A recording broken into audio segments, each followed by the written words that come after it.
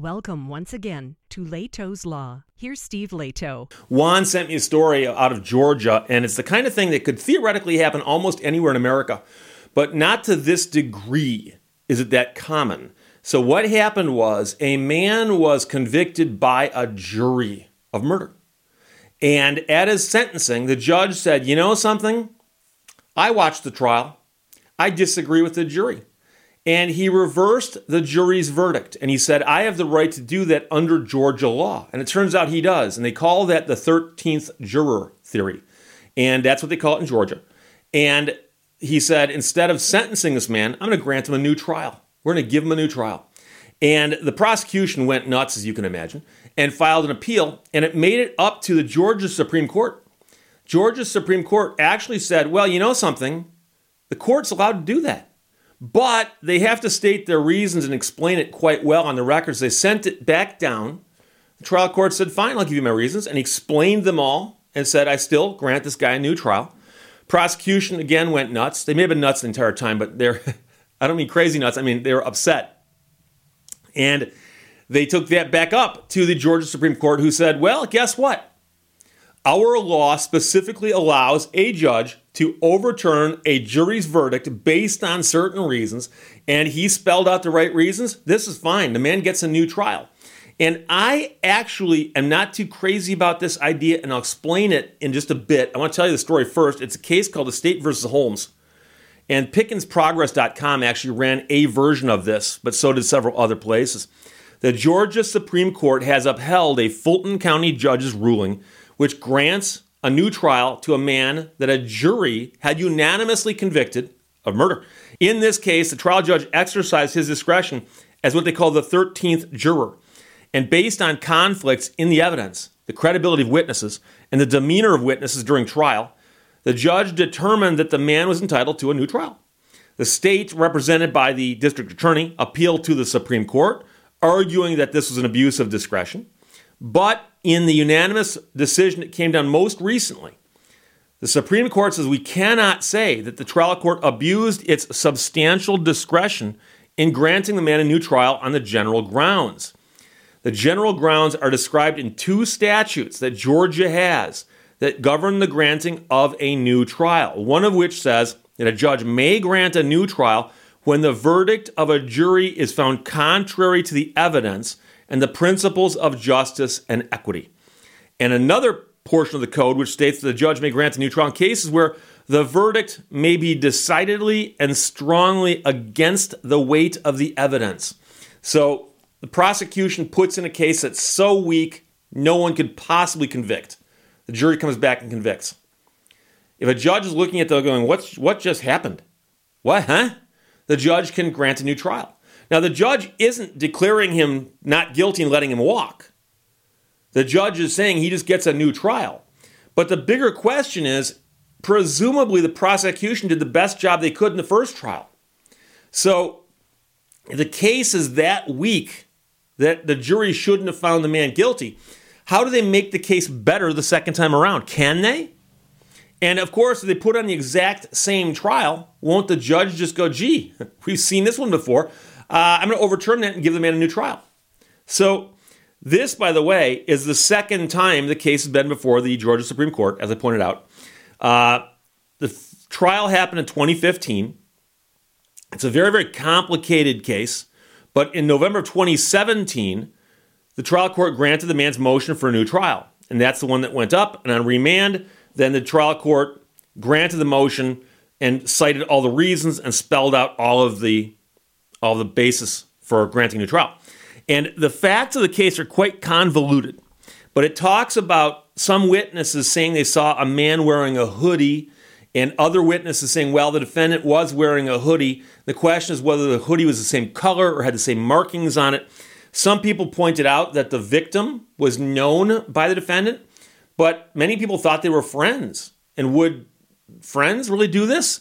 And so there were a bunch of conflicting things in the evidence, including some witnesses who said they saw these men laughing and joking earlier in the day, but then later on, this happens. So there's a lot of conflicting evidence here. And if you've ever been on a jury or seen a jury trial, you know that the jury gets instructions. And there's all kinds of instructions on how you operate and how you elect a foreperson and what you should do if you need to go to the bathroom. And they actually talk about one of the most important functions of a jury is to determine and weigh and study and examine and come to a conclusion on the credibility of witnesses. So let me give you an example. Let's suppose we have a very, very simple case. Somebody walks into a building in broad daylight and 10 witnesses see the person. Plain as day. Guy commits a crime and runs out. 5 witnesses say it was this guy. 5 witnesses say it was that guy. The state decides to prosecute this guy, the first guy. All 10 witnesses come in to testify. 5 say it was this guy. 5 say it was not. Now, you might say, Steve, I don't know, 5 minus 5, that equals 0. No, that's not how you do it. And you actually get an instruction saying you don't add up witnesses. You can have 10 witnesses for one side, and you have one good witness can outweigh the 10 bad ones. And so how much weight, how much deference, how much respect you give to any particular witness or piece of evidence is entirely up to the jury. They refer to that as the province of the jury. That's what the jury does. So the judge, generally speaking, rules on issues of law. What law applies here? Is this admissible or not? Those kinds of things. But the stuff that gets given to the jury can choose to believe it, to disbelieve it, to, we'll think about that. But it's up to the jury what they do with the evidence. And I've seen studies on this. I've read articles about this. I've interviewed jurors after cases. And what jurors do, it's kind of like they say, you might not want to see how your sausage is made. I've seen jurors do all kinds of stuff that I never would have expected as an attorney. But that's what they get to do. That's their job. They've got one job. That's it. So the scary part is when a judge, who's generally speaking the trier of law, says at the end of a trial, I understand that all 12 of you reached a unanimous verdict, and they did it in 3 hours, by the way. Yeah, 3 hours. By the way, I, jury of 1, disagree with all 12 of you, and I'm granting the man a new trial. Now, is it possible that all 12 of these jurors are wrong and the one judge is right? And I do have a problem with that. And I've mentioned before that I've done a lot of civil work in my life, meaning I file lawsuits on behalf of people who've got reasons to file lawsuits against corporations, usually over defective cars. I've also handled some criminal cases. And the interesting thing about it is that you see civil cases quite often where a jury will return a verdict. Number one, civil juries are often smaller than criminal juries. And they're also allowed to return a non-unanimous verdict. So a jury can come back 5-1 in favor of the plaintiff. So there's at least one juror who wouldn't go along with that. And I've seen a judge go, you know something? After reviewing the evidence, I don't see how those 5 jurors found that way. So I'm going to grant a new trial. And I've seen that happen.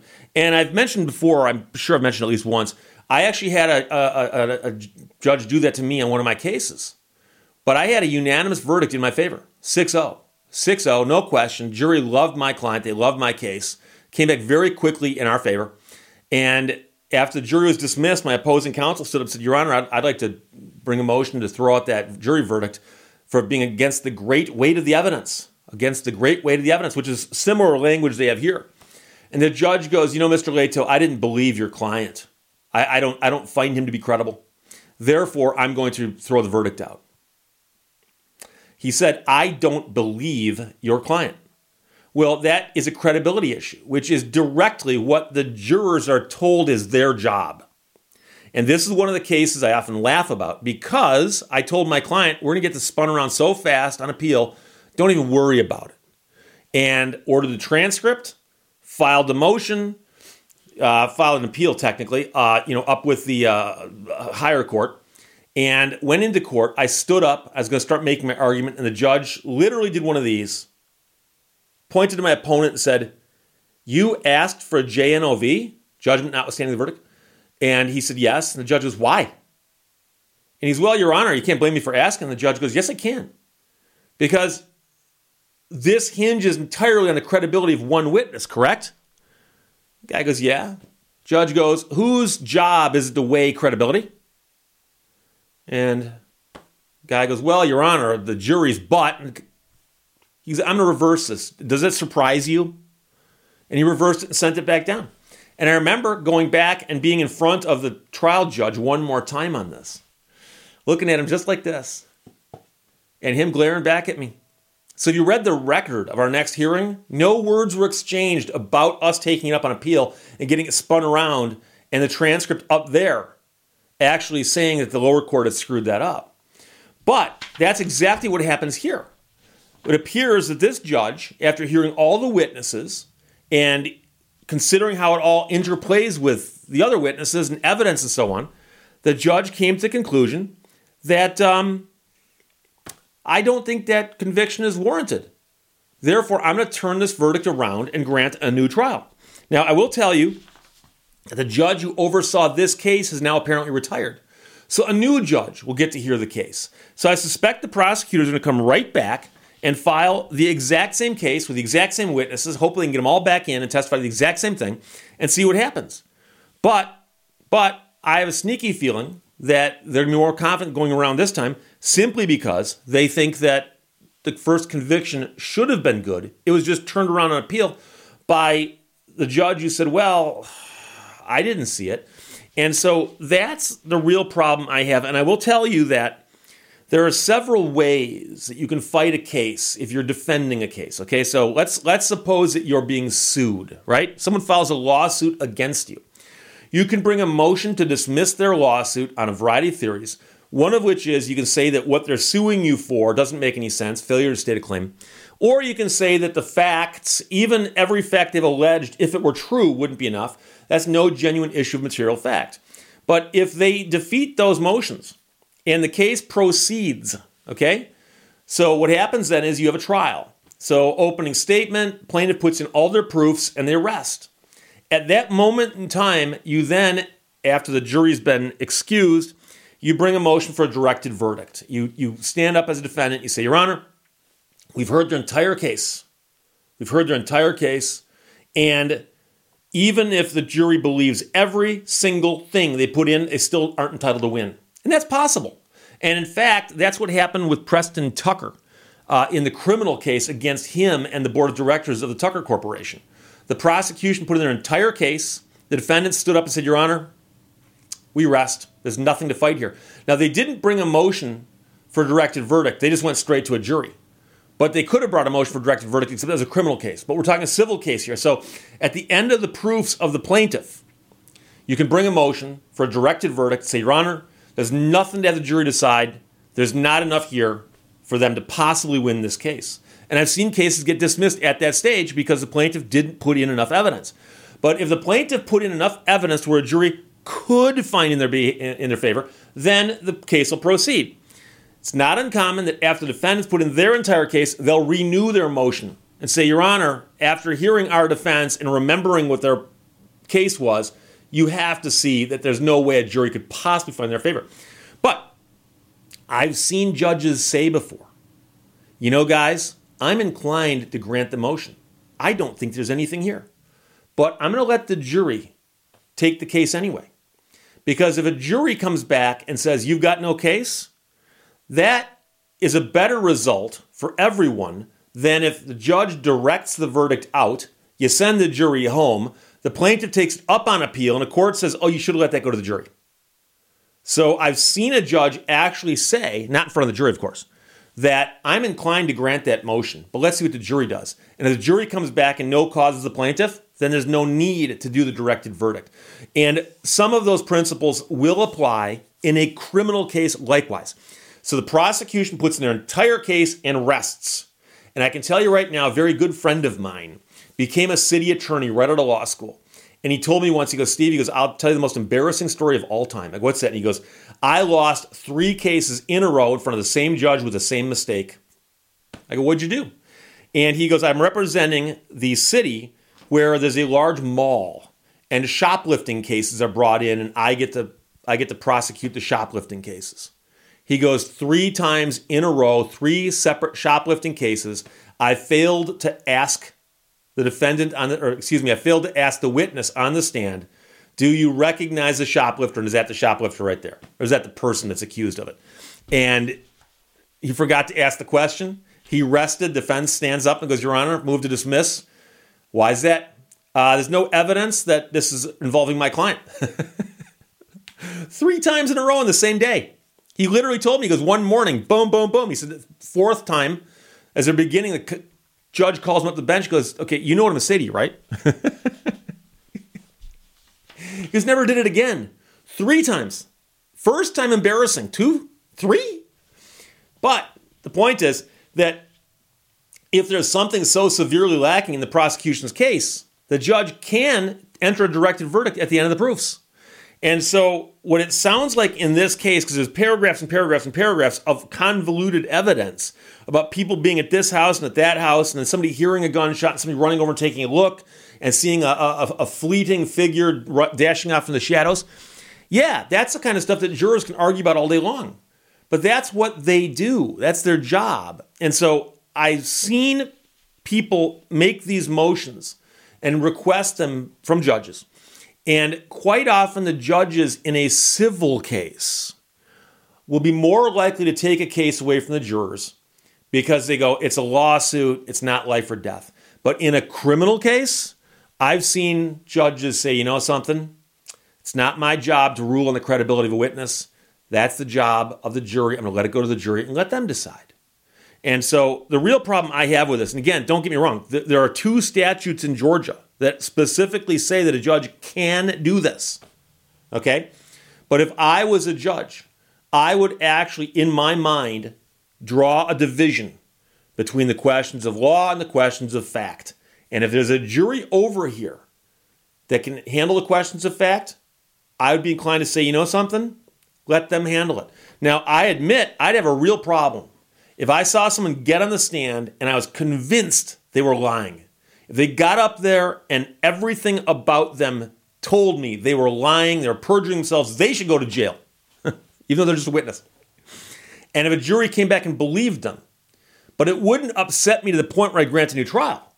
It would upset me to the point where I want to go talk to jurors and go, what did you guys see that I didn't see? And by the way, I've heard of judges who talk to jurors afterwards who will say, you know, if you guys want to, you can leave. But sometimes the judge and sometimes the attorneys would like to meet with the jurors and talk to them afterwards, just kind of deconstruct what happened. And I would be very inclined to go, I'm just kind of curious. You guys liked that witness? Didn't bother you? Any of these things that were warning flags to me? But I still wouldn't grant a new trial if 12 jurors disagreed with my opinion on the facts. I would have said, well, you know something? The jury has spoken. But here we have a case where the judge, acting as the 13th juror, has granted this guy a new trial. And that's after going to the state Supreme Court of Georgia twice. So it's an unusual legal situation in a criminal setting. It happens, and like I said, this can happen in more states than just Georgia. But you don't often see this where he has to go to the Supreme Court twice for them to say, yeah, he's allowed to do that. 13th juror. So there you go, Juan, thanks for sending it. But a case out of Georgia, State versus Holmes, man gets a new trial after going to the Supreme Court twice because the one judge completely disagrees with the 12 jurors who convicted. Questions or comments, put them below. Let's talk to you later. Bye-bye. Thank you for watching Lehto's Law. There is nothing so easy to learn as experience, and nothing so hard to apply.